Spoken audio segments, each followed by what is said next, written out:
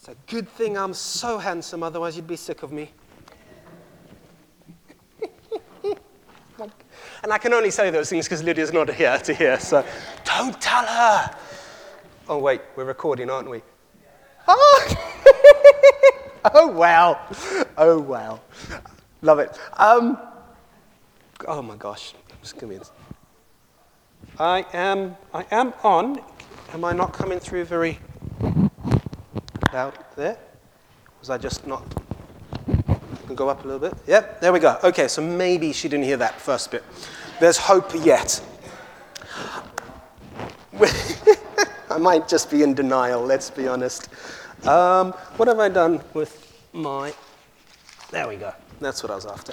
So, this letter of Galatians that Paul writes to, it is a letter. It's to the church in Galatia, and it's pretty straightforward, really, if you look at it. But it's also quite a pill to swallow, if I'm honest. So what I would love to do is, I want to read it again, okay? I mean, Melanie, that was brilliant, thank you. That was read so clearly. But here's the thing. We tend to miss things sometimes because either we turn off or because we just genuinely don't want to hear it because we know it's coming. And stuff, well, maybe I'm just being honest and telling you my faults and my failures, and there we go. If that's just me, then pray for me, obviously. Pray for me. But the beautiful thing about other translations is sometimes they say things just ever so slightly differently. That sometimes it just catches our ear, catches our heart a little bit differently. So I'm going to reread this through twice, okay? One from my own Bible, which is nice and big, because like I'm a vicar, and vicars should have big Bibles, apparently. And then the other one is from more of a paraphrase than a translation, okay? But don't hold that against it. Paraphrases are good at times, just you don't want it to be your primary Bible, okay? But we'll get there. So, Galatians chapter 5, verses 1, skip a few, 13 to the end. So Christ has truly set us free. Now, make sure that you stay free and don't get tied up again in slavery to the law. So I say, let the Holy Spirit guide your lives. Oh, wait, I've skipped far too forward. Verse 13. For you have been called to live in freedom, my brothers and sisters. Don't use your freedom to satisfy your sinful nature. Instead, use your freedom to serve one another in love. For the whole law can be summed up in this one command: love your neighbor as yourself. But if you are always biting and devouring one another, watch out. Beware of destroying each other. So I say, let the Holy Spirit guide your lives. Then you won't be doing what your sinful nature craves. The sinful nature wants to do evil, which is just the opposite of what the Spirit wants. And the Spirit gives us desires that are the opposite of what the sinful nature desires. These two forces are constantly fighting against each other. So you are not free to carry out your own good intentions. But when you are directed by the Spirit, you are not under obligation to the law of Moses. When you follow the desires of your sinful nature, the results are very clear. Sexual immorality, impurity, lustful desires, idolatry, sorcery, hostility, quarreling, jealousy, outbursts of anger, selfish ambition, dissension, division, envy, drunkenness, wild parties, and other sins like these. Let me tell you again, as I have before, that anyone living that sort of life will not inherit the kingdom of God. But the Holy Spirit produces this kind of fruit in our lives: love, joy, peace, patience, kindness, goodness, faithfulness, gentleness, and self-control. There is no law against these things. Those who belong to Christ Jesus have nailed the passions and desires of their sinful nature to his cross and crucified them there. So since we are living by the Spirit, let us follow the Spirit's leading in every part of our lives. Okay, one more time, all right? Because I'll be honest, the Bible's got much clearer words than I have, okay? But here we go. This one is more of a paraphrase. It's from the Passion Translation. It says this: let me be clear. the Anointed One has set us free. Not partially, but completely and wonderfully free. We must always cherish this truth and stubbornly refuse to go back into the bondage of our past. Verse 13. Beloved ones, God has called us to live a life of freedom in the Holy Spirit. But don't view this wonderful freedom as an opportunity to set up a base of operations in the natural realm here and now. Freedom means that we become so completely free of self-indulgence that we become servants of one another, expressing love in everything we do. For love completes the laws of God. All the law can be summarized in one grand statement: demonstrate love to your neighbor even as you care for and love yourself. But if you continue to criticize and come against each other over minor issues, you're acting like wild beasts trying to destroy one another. As you yield freely and fully to the dynamic life and power of the Holy Spirit, you will abandon the cravings of your self-life. For your self-life craves the things that offend the Holy Spirit and hinder him from living free within you. And the Holy Spirit's intense cravings hinder your old self-life from dominating you. So then, the two incompatible and conflicting forces within you are your self-life of the flesh and the new creation life of the Spirit. But when you are brought into the full freedom of the Spirit of grace, you will no longer be living under the domination of the law, but soaring above it. The cravings of the self-life are obvious: sexual immorality, lustful thoughts, pornography, chasing after things instead of God, manipulating others, hatred of those who get in your way, senseless arguments, resentment when others are favored, temper tantrums, angry quarrels, only thinking of yourself, being in love with your own opinions, being envious of the blessings of others, murder, took a step up there, didn't we? Uncontrolled addictions, wild parties, and all other similar behavior. Haven't I already warned you that those who use their freedom for these things will not inherit the kingdom realm of God? But the fruit produced by the Holy Spirit within you is divine love in all its varied expressions. Joy that overflows, peace that subdues, patience that endures, kindness in action, a life full of virtue, faith that prevails, gentleness of heart, and strength of spirit. Never set the law above these qualities, for they are meant to be limitless. Keep in mind that we who belong to Jesus, the Anointed One, have already experienced crucifixion. For everything connected with our self-life was put to death on the cross and crucified with Messiah.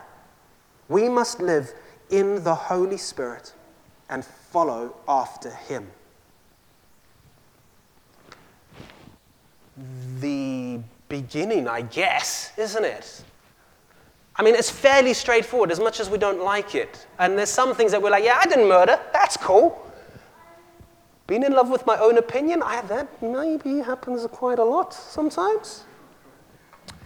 Anyway, this isn't confession time. This is Paul's letter to the church in Galatia at the time, right? And at that time, there were leaders and preachers and stuff coming into the church going, you found Jesus? Great.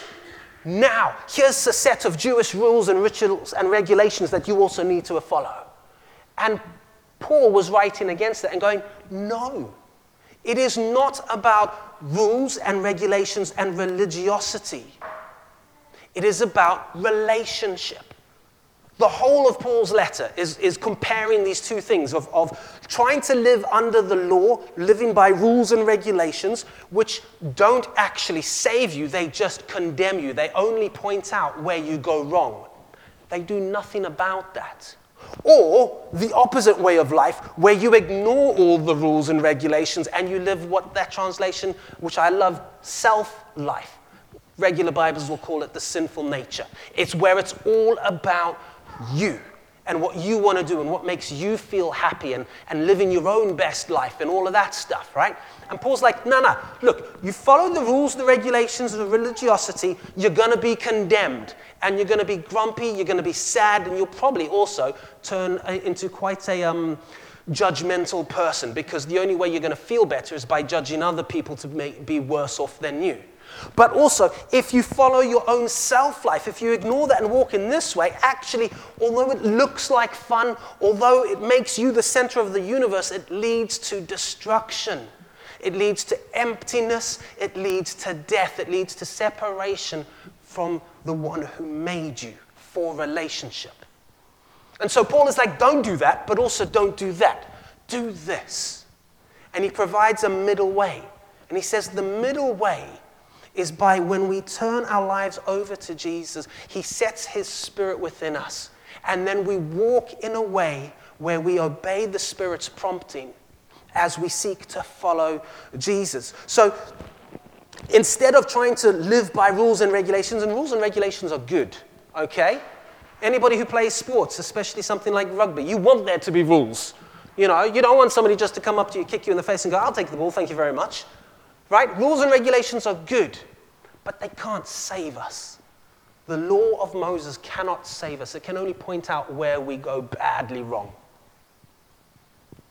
And so Paul is like, right, guys, the law is good, but we aren't bound by that anymore, because Jesus has come to fulfill the law in all of its fullness and bring us into that rescue that the law pointed out that we needed but couldn't provide. And so he says, we need relationship. We need intimacy with Jesus, with the Spirit of God. And when we walk in the ways of Jesus, we begin to look like him. Whatever you set your heart on, your life begins to look like, doesn't it? If you set your heart on wealth, your life begins to look like that. You pursue it, you hoard it, you chase after it. It's all you can think about, it's all you can dream about, it's all you pursue. And because it's all you pursue, it doesn't matter how you get it. Whether you hurt people along the way, whether you do it by mischievous means, your life begins to look like what your heart is after. This is what Paul is saying. So Paul is saying, when you are set on Jesus and following him and following his Holy Spirit, your life will look like something. There is fruit, love, joy. You'll have peace even amongst the storms of life. Notice he's not saying, and Jesus never promised that you'd have a trouble-free life. In fact, if anything, he promises you trouble. He says, in this world, you will have trouble. Take heart.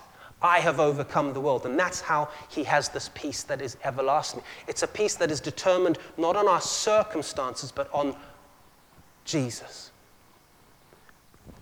Love, joy, peace, patience, kindness, self-control, all of these things. Our life begins to look like something, Paul is saying. So we are free. We are free from the condemnation of the law. We are also free from our self-life, because in Jesus there is this power to walk in intimacy with him. And when we see these fruits, or better yet, when others see these fruits in our lives, we know we're on the right track. We know that when we're following Jesus, okay, this is a really bad analogy here, okay, and forgive me, but it's kind of fun anyway. You know how they say dogs and owners begin to look like one another, right? In the same way, but not because of the same way, when we follow Jesus, we begin to look like him, right? We begin to smell like him. We begin to sound like him. Our actions begin to look like the actions of Jesus. That's essentially what Paul is saying. Right? There's law.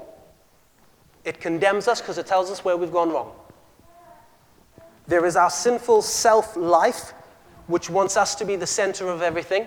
Stuff everything else, stuff everybody else. It's all about me.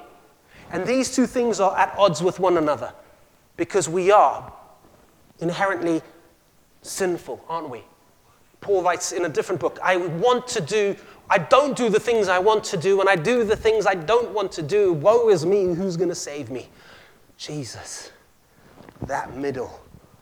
There is freedom in the name. We sang it earlier. There is healing in the name. Jesus is the one. And so that is the whole of Paul's letter, basically going, guys, there's this. You can be condemned by that. You can turn into a judgmental, hard-hearted, trying your best to earn your way into heaven, but the reality is you're never going to earn your way into heaven because the law wasn't about rescuing you. It was pointing out you needed a rescue. Or you can just go off and say, well, stuff it, I'm just going to do what I want to do and, live my best life and make myself happy while I can. But that ultimately leads to destruction, disappointment, and loneliness, and heartache, and death. Death of the spirit, death of the body. Or, Paul says, you can walk in the freedom that Jesus affords us. There we go. The end. Let's pause. I don't want to say too much more because, I think it was quite simple, self-explanatory what Paul says, and hopefully I haven't confused matters too much. So let's do this. Let's pause and do a little inventory. And this is between you and the Lord, okay? You don't have to say anything out loud. In fact, please don't say anything out loud. But come and talk to me afterwards if you feel you must. How are you doing with walking in relationship and intimacy with Jesus, I wonder? It's a question I ask myself often because often I find myself straying ever so slightly, sometimes accidentally, sometimes intentionally, going, I know, Jesus, you want to do that, but I want to do this, so I'm just going to take a quick diversion. I'm being honest. Let's pause. Let's take stock. How are you doing living in intimacy with Jesus? And how are you doing living a life that bears the fruit of Jesus? Do you sound like Jesus? How much do you look like Jesus? How much do you smell like Jesus? The Bible says that Christ in us is the fragrance of life to some and the stench of death to others. How do you smell? Let's pause. I'm going to invite the Holy Spirit to come and minister to us. Again, because this is just about you and the Holy Spirit. And then I'd lead us in a prayer in a minute. But Holy Spirit, we love you. We thank you for your faithfulness. We thank you for your goodness. Would you please speak to our hearts now?